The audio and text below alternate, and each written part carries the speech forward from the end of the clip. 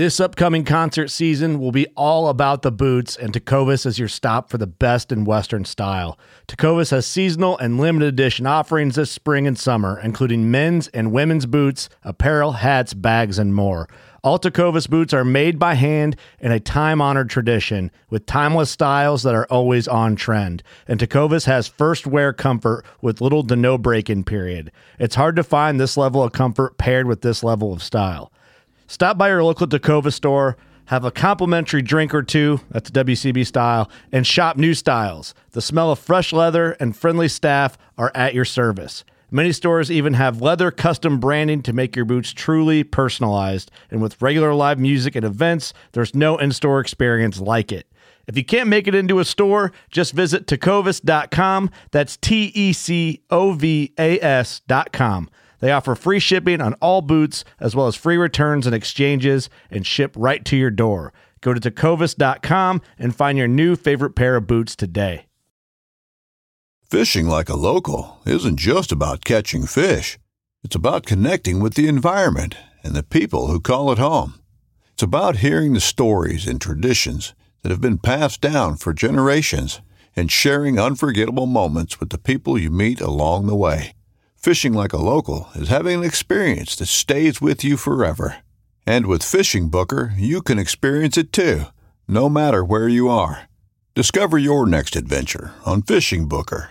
Michael Hunter is co-owner of a restaurant in Toronto, Canada called Antler. You may have heard of Michael back in the day. 4 years ago, he was targeted by vegan activists and then decided to debone a deer haunch in his front window that just went absolutely viral and backfired on the vegan community.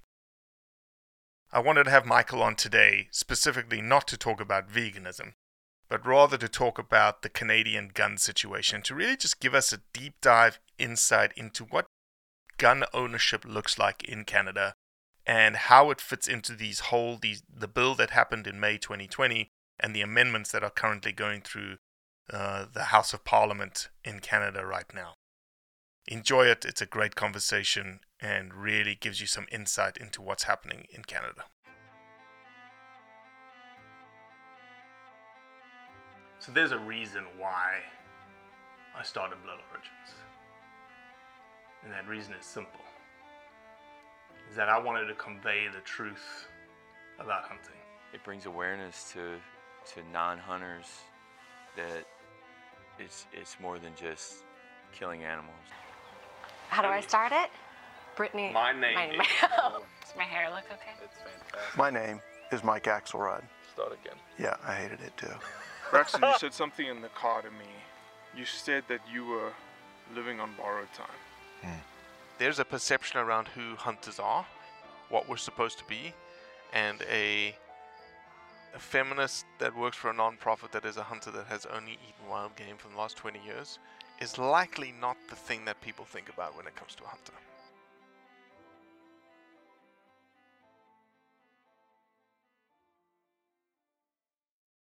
So it's very rare that I speak to someone in the morning that's actually drinking coffee in the morning with me. Because when I'm drinking coffee in the morning early, I'm either speaking to South Africa or Zambia, or I've got a United Kingdom podcast. But this time it's the East Coast in Canada. Yeah, man. Your beard isn't as grey as mine this morning, Mike. Well, I don't know how old you are, but I'm 44. Well, that's why. Damn. Jeez, we should just end the podcast right now. Oh,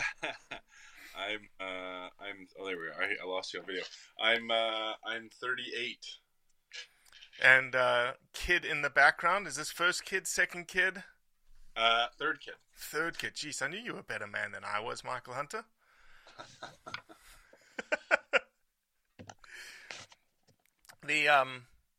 How's everything in Canada today?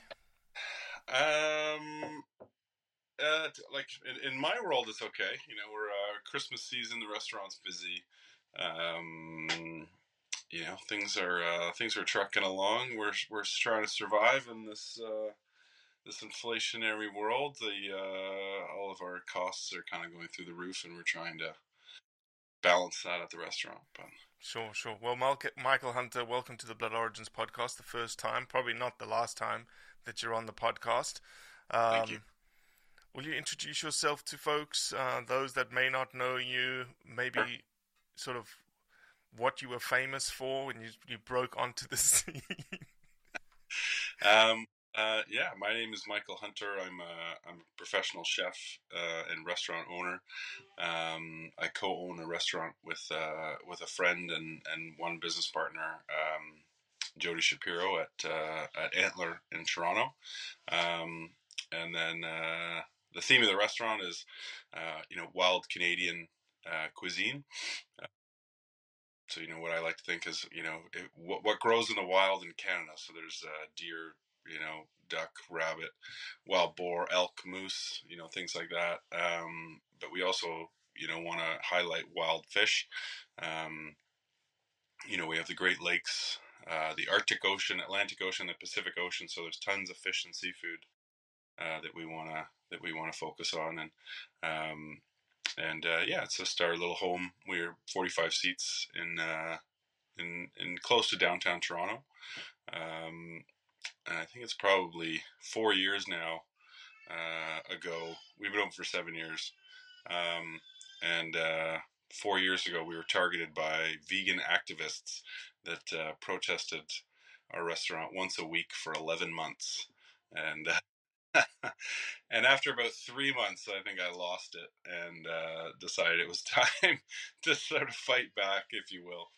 And we get our deer delivered whole once a month, and we break it down in the basement. So we had just gotten a delivery, so I took a back leg, put it in the window, and basically, deboned this entire back haunch of venison in front of probably 10 or 15 protesters that had signs and megaphones, and they recorded the whole thing and put it online. Well, it completely went viral and backfired and blew up in their face. And then it was just, an ongoing, battle for the next 8 months every week. So how did they decide just to? And if anybody is interested, you were on Joe Rogan back in the day and gave the whole story and spiel. So that's not what we're going to talk about today, but you guys can check it out on Joe. And I really enjoyed that podcast. I think I've actually listened to it a couple of times. Yeah, it was. So they targeted us because that's what they do. They have an activist group. They target slaughterhouses and farms and things like that. And a cyclist was in that group, rode by our restaurant and noticed our chalkboard sign that said venison is the new kale. And they were upset that, we were promoting meat, that it would be as healthy as their beloved kale, and decided to bring their group to us. And the funny thing was we were alerted by a security company that was already monitoring them because they were attacking their store. So yeah, it was actually, we kind of knew they were coming, but didn't really know, to the extent of what was going to happen. And just how kind of crazy these people were. They were not interested in having an intellectual dialogue with us. They really just wanted to try and cancel us and smear us. And, they would take pictures of us setting up at, 5 minutes to 5 before we opened, where the restaurant was empty. And then they would post it at 7 o'clock and say, our protests are working, the restaurant, and bizarre, the things they were doing, taking our family photos and putting them online and trying to get people to come after my family. It was pretty crazy. What made them stop? Like did they just all of a sudden give up? There was a few people that we actually were able to get a restraining order on because of what they were doing and saying online. And I think, the publicity, we just kept getting busier. So, it was backfired. And I think they just decided to focus their efforts somewhere else. But the key thing, though, was interesting. We were getting members of, the vegan community that would come in for dinner because, I've always felt this. It's everyone is welcome in our home, whether you are kosher or halal or vegan, whatever your diet, allergies, whatever your dietary restrictions are, you're welcome in our home. So it was quite interesting that we would actually get, vegan and vegetarian customers coming in because they said they heard about what these people were doing and they didn't represent them and they wanted to support. Wow, that's awesome. We would make them a wild mushroom risotto or something. So it was just a very interesting sort of time in our business life. That's awesome. That's awesome. It's awesome when people from the, I think that people get a almost skewed viewpoint of, and this obviously is germane to what we want to talk about, that there's a skewed viewpoint on these sort of radical extremes, right? I just finished reading this book by, my old brain is losing me. I think it's Chris Elbear or something like that, which was Beyond the Social Media Prison was the book. That's a cool name. It was how this, and I didn't quite agree with the way that they did it, but they said, well, is there a way to bring people to the middle in social media? And they took extremes from both sides, and they exposed them. Unfortunately, they exposed them to the extreme views on either side, and it made them more polarized. Which I was like, well, duh. Of course, it's going to make you more polarized if you're hearing extreme views. But if you heard moderate views from both sides, I reckon they would come to a general consensus in the middle. And I think that there's a lot of moderates out there in the vegan space and in the hunting space that are becoming their voices are becoming louder in the screaming matches that are the extreme left and the extreme right. Yeah. It's funny, and it's almost kind of sad when there's the moderate voices in the hunting community. I'm sure we'll get into why we're having this conversation today with our new sort of laws that are being pushed upon us. But there was a gentleman from Ducks Unlimited, or said he was from Ducks Unlimited, that he was a chair of some chapter in a nearby town that actually agrees with these new laws that are coming down at us. He knows that he'll lose his shotgun, right? Well, that's the thing. He thinks that everyone. He's an over and under kind of guy, single shot, classic duck hunter. You don't need auto anything. So, but it's a shame. Let me ask this before we dive in. I'm interested. In Canada, you can serve wild game, no problems. There's no regulations associated with it. It has to be farmed. So, okay. So our deer is actually like a red stag, local farm. And the interesting though about the game animals is I've really found that they're smaller family-run farms. They don't have the same standardization or the quotas. A chicken farmer would have to buy a quota or buy someone else's quota that no longer wants to farm, and then they have like a set number of chickens they have to raise every year and come under these certain standards and regulations. For venison, anyone can open a venison farm, and there's no rules of how many you can keep or how to raise, and so it's interesting. I get to know the farmer.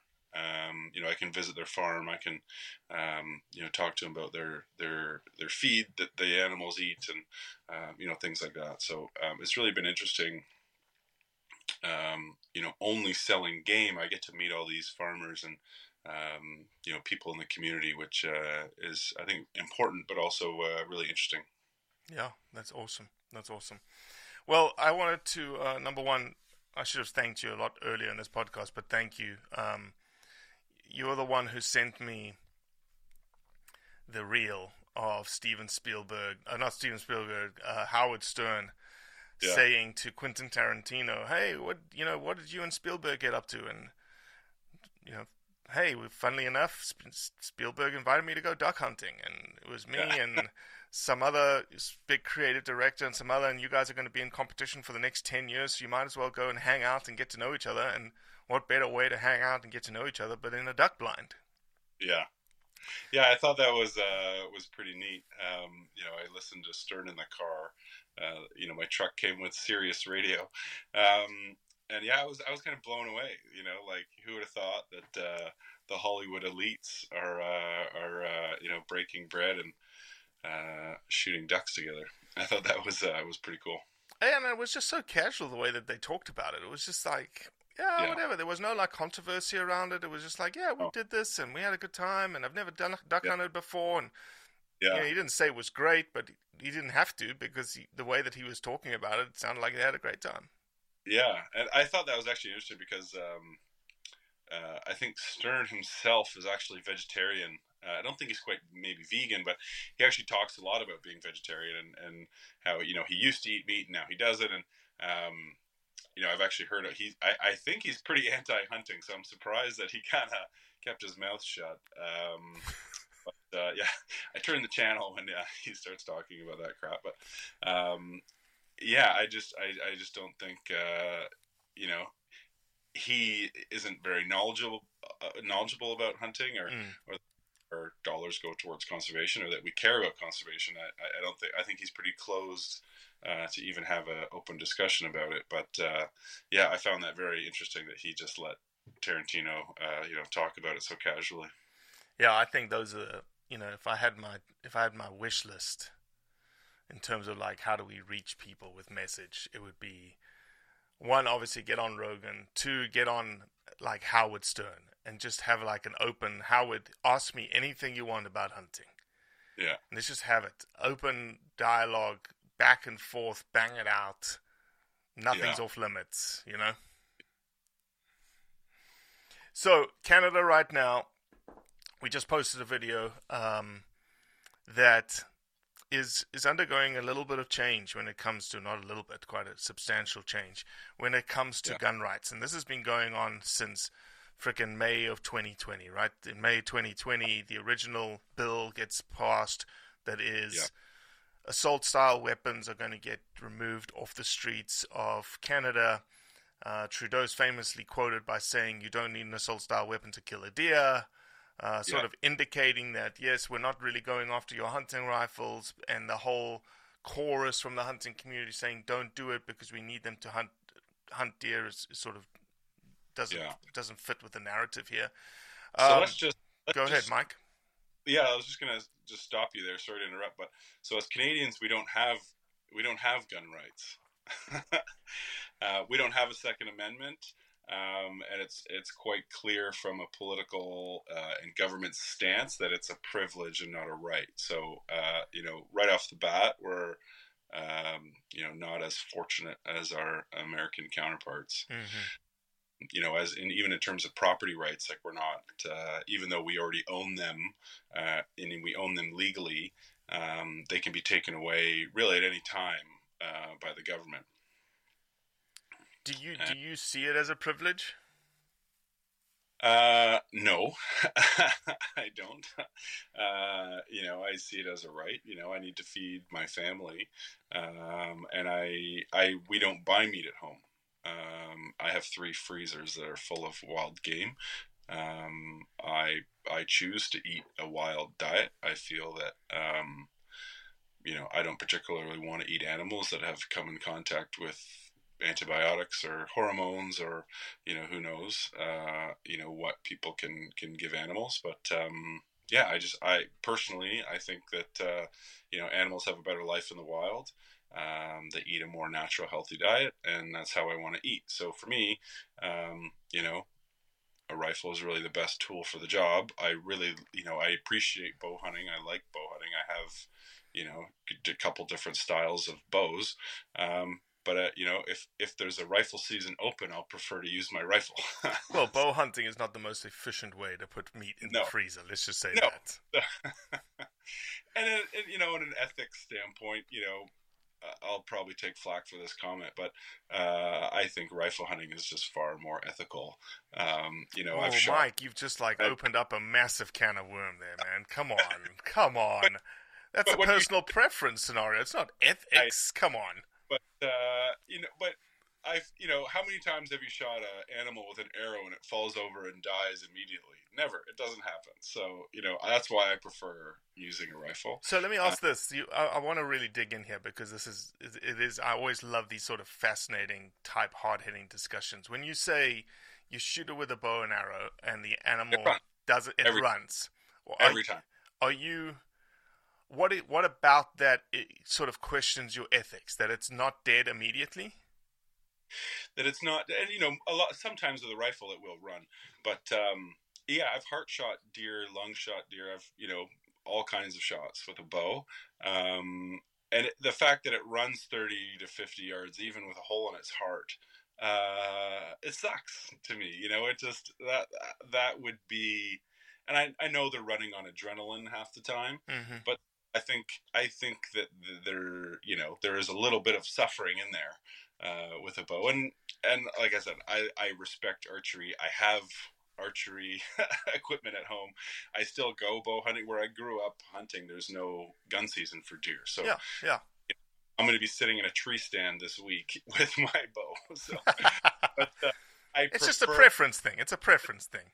I prefer a rifle. The first time I shot a deer with a rifle, it fell over and died, and it's where it was standing, and I was just kind of blown away. Like I was, wow, I don't have to go look for this thing.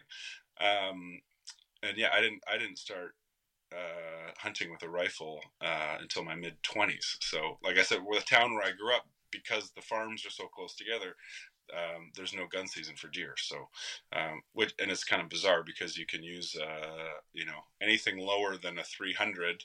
You can use a 270 to shoot coyotes if you wanted. But there's no deer season with a rifle. It's kind of bizarre, but yeah. So anyway, I grew up archery hunting, and I kind of did it backwards. A lot of people start gun hunting, and then as they get older, they want more of a challenge, and they want to go to archery. So. No, the whole reason I brought it up is I've been embroiled in a potential bow hunting ban in South Australia.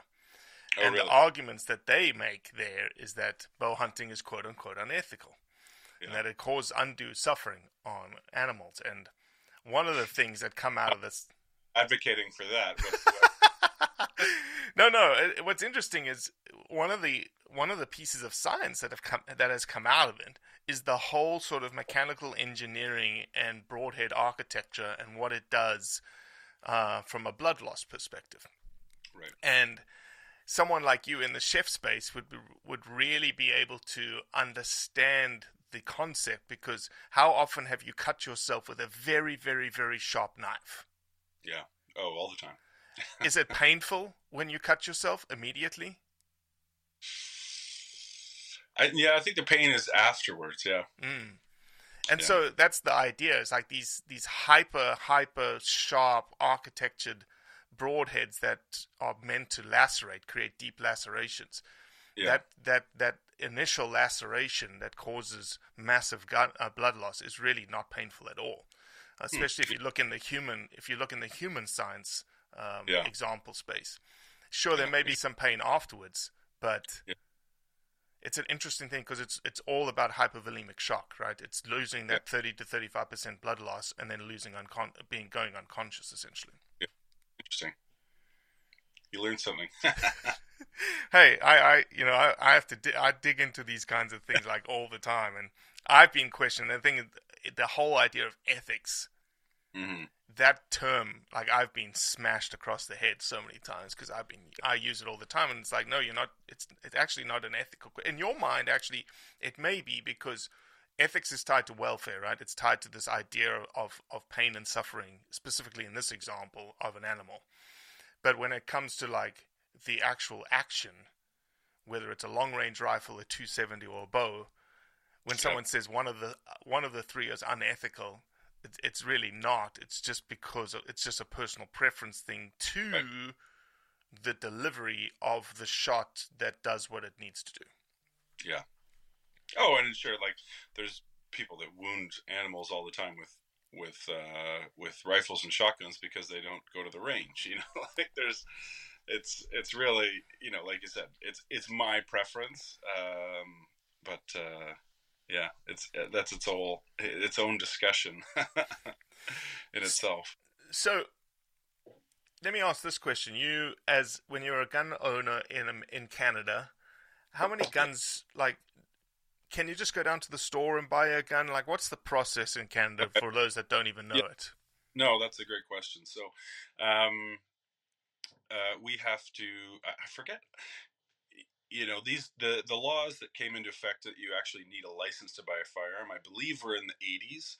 I'm not entirely well versed on that, but before the 80s, it might have been the 70s. You could own military, full auto, whatever. You could go to the store and buy guns. It was similar to the States.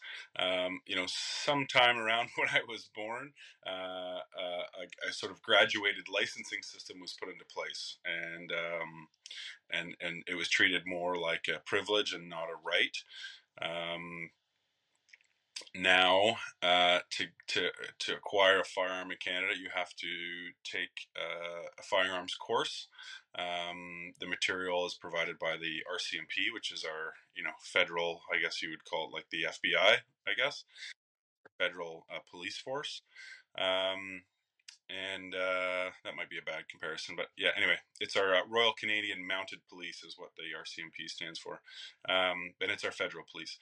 So that material is provided by the RCMP, and everyone has to take this course if you want to obtain an arm in Canada. It's a written exam followed by a practical exam. My wife and daughter have done it recently. Is your practical exam tied to the caliber that you're interested in? No, it's just a general. But I should also tell you there's two types of courses. There's what's called non-restricted, which is your long guns. So anything that is at least 18.5 centimeters in barrel length. Okay. 18.5 inches in barrel length and above. So most rifles fall into that category, and shotguns. It's 18.5 inches. Yeah, 18.5 inches makes sense. So that's pretty well any hunting rifle or shotgun is under that category. Restricted class are handguns, and it used to be AR-15s were in that category. The really funny thing is that there was all kinds of rifles that were 18.5-inch barrels that had the same semi-auto action and had the exact same .223, 5.56 caliber that you could hunt with. That was non-restricted. So it's completely bizarre system, but AR-15s are scary, so they put those in the restricted class. Restricted class is its own separate course, its own separate licensing system, and those firearms were only allowed to shoot at an approved licensed gun range. So an AR-15 owner and a handgun owner cannot shoot pop cans on their range on their farm. Okay. That's just the way our licensing works. The exam or the application has questions wanting to provide your spouse's name and phone number, or your ex-wife's name and phone number. There's a couple character references. And then there's like a 3-month or 40. I think it's supposed to be a 45-day waiting period, but most licenses take about 8 months to process. My I think was 9 months before she got hers back. So that's the problem. If you want to get a firearm, it takes you almost a year to get a license, and then from there you can actually go to the store, present your license, and it's called a PAL, so it's your Position and Acquisition License, and you need that license to buy firearms or ammunition. And you can buy unlimited then rifles and shotguns? It's unlimited, but there is some stipulation in the licensing that says a reasonable amount. So if you have 10,000 rounds of ammunition, I'm sure the government would say that's not a reasonable amount. Sure. You were a firearms instructor or a target shooter in competitions. They might say, okay, well maybe a couple thousand rounds is an acceptable amount. But I think at some point, if you would maybe have to prove an argument if you had that sort of amount of ammunition in your house. So there is a gray area in terms of the licensing of what that states. So May 2020, the government brought in new laws banning all AR-15s and some variants, and a lot of the similarities between some semi-auto actions that were out there got included in the ban, as well as some semi-auto shotguns that look like AR-15s. So there's a Daria, I believe, Turkish shotgun. I forget the model because I didn't own one, but friends of mine did. That was captured in the ban, and it's like a box-fed magazine shotgun. Gotcha. This being included. So what happened to those guys? Did they lose their guns right away? What happened? We still, I was in the process of building an AR-15, so all these parts I have are sitting in a gun safe. So, and that's nothing legally. There's all kinds of rules around storage. So, shotguns have to be stored locked, and restricted have to be locked in a storage, vault of some kind, and then trigger locked on top of that.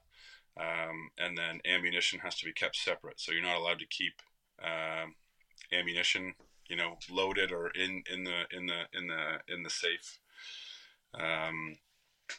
with your firearms. And then there's transportation laws. So if you're transporting your handgun to, say, go to the range, it actually has to be trigger locked in a locked case. So that's why, we're so frustrated when there's people running around with handguns in their pockets on the street.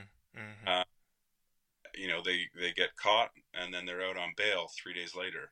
And that's quite often the case in Toronto where I live. People are being picked up with multiple firearm related charges, and they get let out and back on the street within days. So extremely frustrating. Did anyone in your circles, after May 2020 and this ban, did they have to hand in their guns, or did they have to? Nothing. We're just not allowed to use them at this point. Okay. They said there was going to be,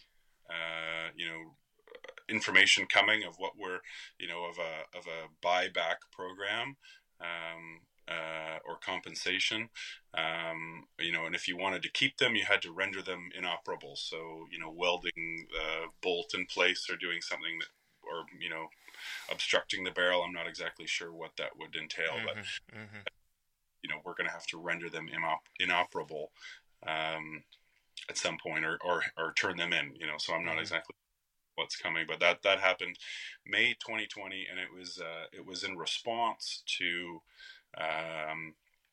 wasn't that a terrible shooting or something like that? Shooting in I believe it was Nova Scotia, on the East Coast. Some guy went crazy, and actually, I don't know all the details, but he actually shot a police officer and then stole her AR out of the trunk of a car and then started shooting people. So, or shooting other officers. I believe 9 people were killed and 13 injured or something along those, which, terrible tragedy. But I think the response to that was unwarranted given the fact that he was using the police officer's firearm. So, we're all punished because of the actions of mentally unstable individual. So this year, that original bill CE-71 gets upgraded to include now handguns, right? That was the first upgrade, right? Yeah, handguns. They banned the sale and transfer of handguns. So, as a restricted gun owner, there's even more laws about buying and transferring them. When I move residences, I have to submit a transfer request to the government, to the RCMP, that I'm moving, and provide them my new address so that those pistols that are registered to me are now registered to my new address, and they actually will email me an authorization to transport that I have to print off and bring with me in case I get stopped by police. I can actually present a transfer slip. Oh my God. It's like you guys live in a country that has roadblocks. Yeah. No, it's quite bizarre. Also, as a licensed gun owner, your name is run through a database every day, an auto-generated database. checking that I am not that I haven't been charged for anything every 24 hours. So say I, was in a restaurant or a bar and got into a fight and then got an assault charge or something like that, then it would pop up and actually the police would come to my home and take away my firearms. Wowza. So the handgun ban, did that get sealed and delivered, or is that something that is still being debated? It's not being. So that was, I believe, it was put through like an order in council. I'm not, I'm not fully aware of everything going on because I feel rather helpless right now. I'm pretty vocal online on my Twitter about it. A little bit on my Instagram. But I really feel helpless at the moment. I am a member of some of the lobby groups, and donate to some of these, activist firearms rights groups that are, trying to protect us. But yeah, I don't think everything is completely finalized. And we're really hoping that that the government changes hands soon, because the opposition is saying they want to focus on criminals and the justice system, and trying to figure out the problems that we have, as opposed to just going after the licensed individuals, because that's what they're really focusing on. They're focusing on that are statistically not the problem. The police officers and the people in the courts and the justice system, are telling the media and telling their story that, it's not the licensed hunters and sport shooters that are going through the system. It's people that don't have licenses that are buying guns on the street, in the high 90s percentages, that are the problem. So, statistically, it's not fair that they're coming after, people like me to try and solve these gun violence issues. And so the next step has been the C-21, which is the amendment that they decided to put through, which is now they want to add 519 new guns that have magazines.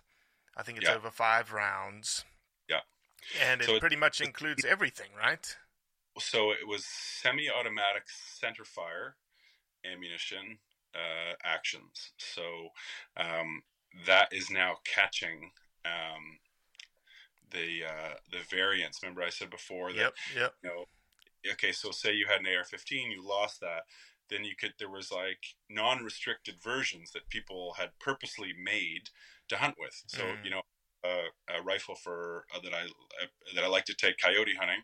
That's a semi-auto 223. That is now in the C-21 bill amendments, caught in that. So they're now trying to take any semi-auto centerfire action, including semi-automatic shotguns. Including semi-automatic. I think it is actually box magazine fed shotguns. So, I don't know the names, but I believe, I saw on the list a Benelli Super Eagle, variants and things like that that had caught in that.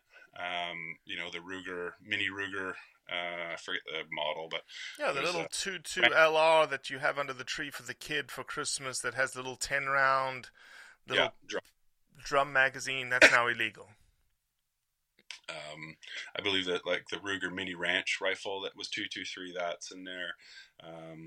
Remington model 7400, I think. So now they're catching all these hunting rifles that happen to be semi-auto in that, and thankfully now there's some real sort of opposition to this. How awesome is that, though? How awesome is it that these people, not these people, that there are people from both sides of the aisle, including non-hunters. Yeah. I think it was you that posted that picture of the video of the sort of members of parliament debating, and the first guy that stood up is a French guy. I think he's from Ontario, speaking French, saying, "I'm not a hunter, but I really love a deer burger." Yeah. And just like everyone from all across the aisles, all the different parties that you have, all saying, "No, this isn't right." Yeah. Yeah, it's it's a little late, but do you think it's a little late? I do. I think that you don't think the amendments, the push right now to quell the amendments is actually at the right time? I think it is, but I think that 2 years ago, when they first started introducing this AR stuff sure. And it's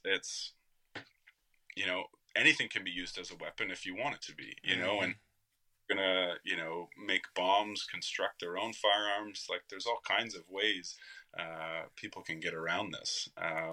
Statistically, they're just going after the wrong people, the people that follow the laws, that put in all this work. It's not easy to get a gun license. It's really not. You have to be an upstanding person in society to keep it. So, why they're going after us? Because it's easy, because the government says, "Oh, we're going to ban guns," to a non-licensed individual. That sounds great, because they don't know what goes into getting a gun license or keeping a gun license. So, and the problem is that people that don't like guns, they think that sounds good, and they don't think anyone needs to have a gun in the first place. So they don't even want to have the discussion, which is unfortunate, because it's affecting, millions of Canadians. Yeah. I don't know. I'm not versed in all the statistics out there, but I believe there's over 2 million licensed gun owners in the country. That actually might be a lot higher. That I'm not exactly that might be just the restricted numbers, but it's there's millions of Canadians with gun licenses. So and then there's millions of Canadians that are Indigenous that use guns to sustain themselves. So it's. I love how the idea of these big caliber rifles, though I think they were banned in 2020. I watched an interview of a guy, 10,000 joules. You're not allowed a rifle that has more than 10. I was like, does that really matter? Like, a bullet is a bullet. If you're going off the assault style, semi-automatic, automatic, I get it. But, a single bolt action 416 Rigby or 458 lot. Yeah. Really? Yeah. So now there's, family heirlooms that are being banned, like there's a lot of antique rifles that are over 10,000 joules that, someone's grandfather may have had, or someone's uncle may have had, like to go big game hunting, that now they cannot be passed down, the handguns now. So, when I die, if these laws are in effect or whatever, I can't pass these to my children. What happens to them? So. Yeah. No. Well, look, I hope that, and then, last but not least, I will say this, because I've said it multiple times, I think you have too, but frickin' Carey Price. Yeah. Like, I didn't understand how big, I didn't know the guy from Bar Soap. I actually did not. And my only connection to Carey Price is this, is when I was a young PhD student in Mississippi, I had a roommate who was from Spokane, Washington. And he said, "Look, we're going to go up to Nashville, Tennessee, and we're going to watch an NHL, a National Hockey League game, and it's the Nashville Predators against the Montreal Canadiens." Yeah. And he was a huge Canadiens fan. I was like, "All right, well, that sounds like a cool team. They've got a cool C logo. I'm good with that." And that was my only exposure to the NHL. And then, lo and behold, this guy who's is sort of akin to a national treasure for he says something, and the dude hasn't posted anything since. It is still stuck there, number one post. Yeah. And he got a response from the Prime Minister. Yeah. Yeah. That's influence. It definitely, and I think that was huge. It definitely was inspirational to me, for sure. Because I get flack, from my spouse, my business partner,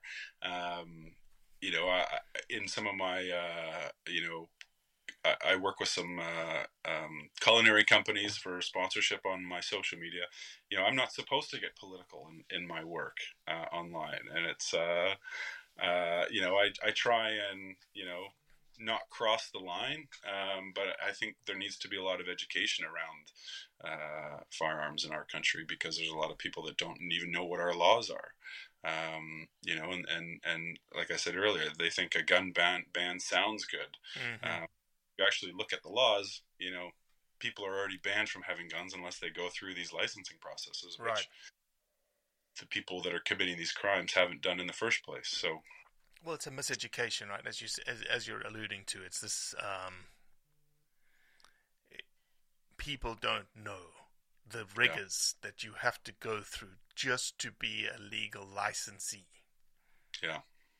Unbelievable.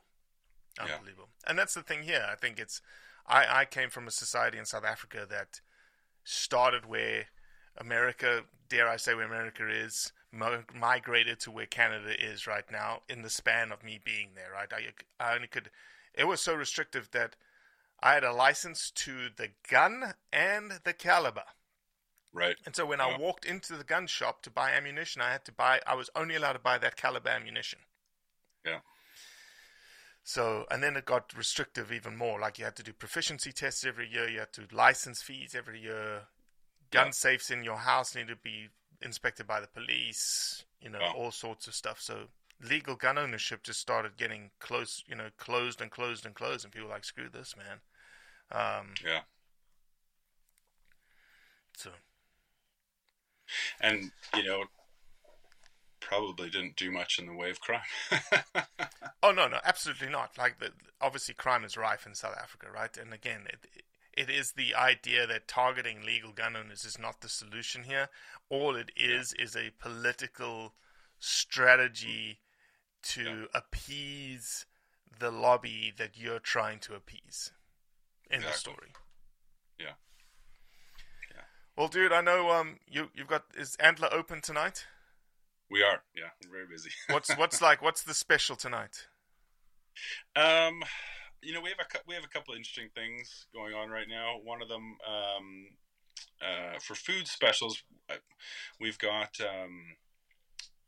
it's called Nocino. So it's actually a black walnut liqueur that we made in house. We made it using vodka, but I foraged these black walnuts from some neighbors' trees in their backyard. But you actually, do they know that you foraged the black walnuts? Yeah, they're actually thrilled because they make a huge mess if you don't pick in their yards. But so you basically split them in half, soak them in a neutral spirit, and it turns it jet black. And then from there turns you add the spirit jet black. It turns the spirit jet black, and has a beautiful walnut flavor. And then you add sugar or honey or maple syrup, and then you can flavor it with some spices and orange peel or espresso, and it's sort of a digestif, if you will, for kind of after dinner. Oh, man. We've made this spirit or liqueur, and then we're pouring it over a homemade ice cream with like a tuile. It's actually on our restaurant Instagram. Can you? Is there any way you can FedEx like a sample down here? I probably could. We might have to label it vinegar or something. There's other silly laws when it comes to alcohol. But, man. If how about a SCI? I'll bring you some. How's that? Bring me a little bottle at SCI. I'll see who I can bring up. Let me see who I can introduce you to this year. Last year I introduced you to Jack Carr. I was like, hey, you need to introduce awesome. I need you to meet this guy. Yeah, so Jack Carr posted my cookbook when it first came out as part of his gear review. And I didn't know who he was. I just got this notification, Jack Carr, blah, blah, blah, and I clicked on him. And I was like, oh, this is super cool. So, I was very appreciative of him to do that. And, it was great to meet him in person. So thank you. No, you're welcome. You're welcome. It's one of the perks of what I do is I get to interact with so many people. And it's like, oh, you're a cool person. You're a cool person. You two need to meet and have at it. See you later. Well, dude, I know we've spoken about this for probably 3 years now, 3.5 years. We're definitely going to come up to Toronto. I want to do a whole piece in the Awesome. restaurant, in the whole foraging piece. I think it would be just fits with who we are as Blood Origins. I think spring would be good because it's turkey season, and then morel season, wild leeks. There's all kinds of things we could do in the spring. All right, we'll find a 3-day block or something in there and get it done. It'll be awesome. I need to bring my cameraman the next time. I need to bring a cameraman the next time that doesn't have a little misdemeanor in his background because we got detained. Oh no! In going into Victoria. Really? For 2.5 hours. We got separated, both got interrogated. I was like, what is going on? Granted, when we first walked up to the customs official, me in a South African accent and a guy that has a ponytail with sleeve tattoos, the guy was like, oh, these guys will give a little circle in the corner. You need to go over there. Secondary. Shit, man. Anyway, Mike, pleasure, buddy. Thank you so much. And that was awesome. Good to chat with you. Thank you for shining some light on our issues right now. No worries. Well, that's it for today. I appreciate you listening, as always. Leave a review, share it with your friends, and most importantly, do what's right to convey the truth around hunting.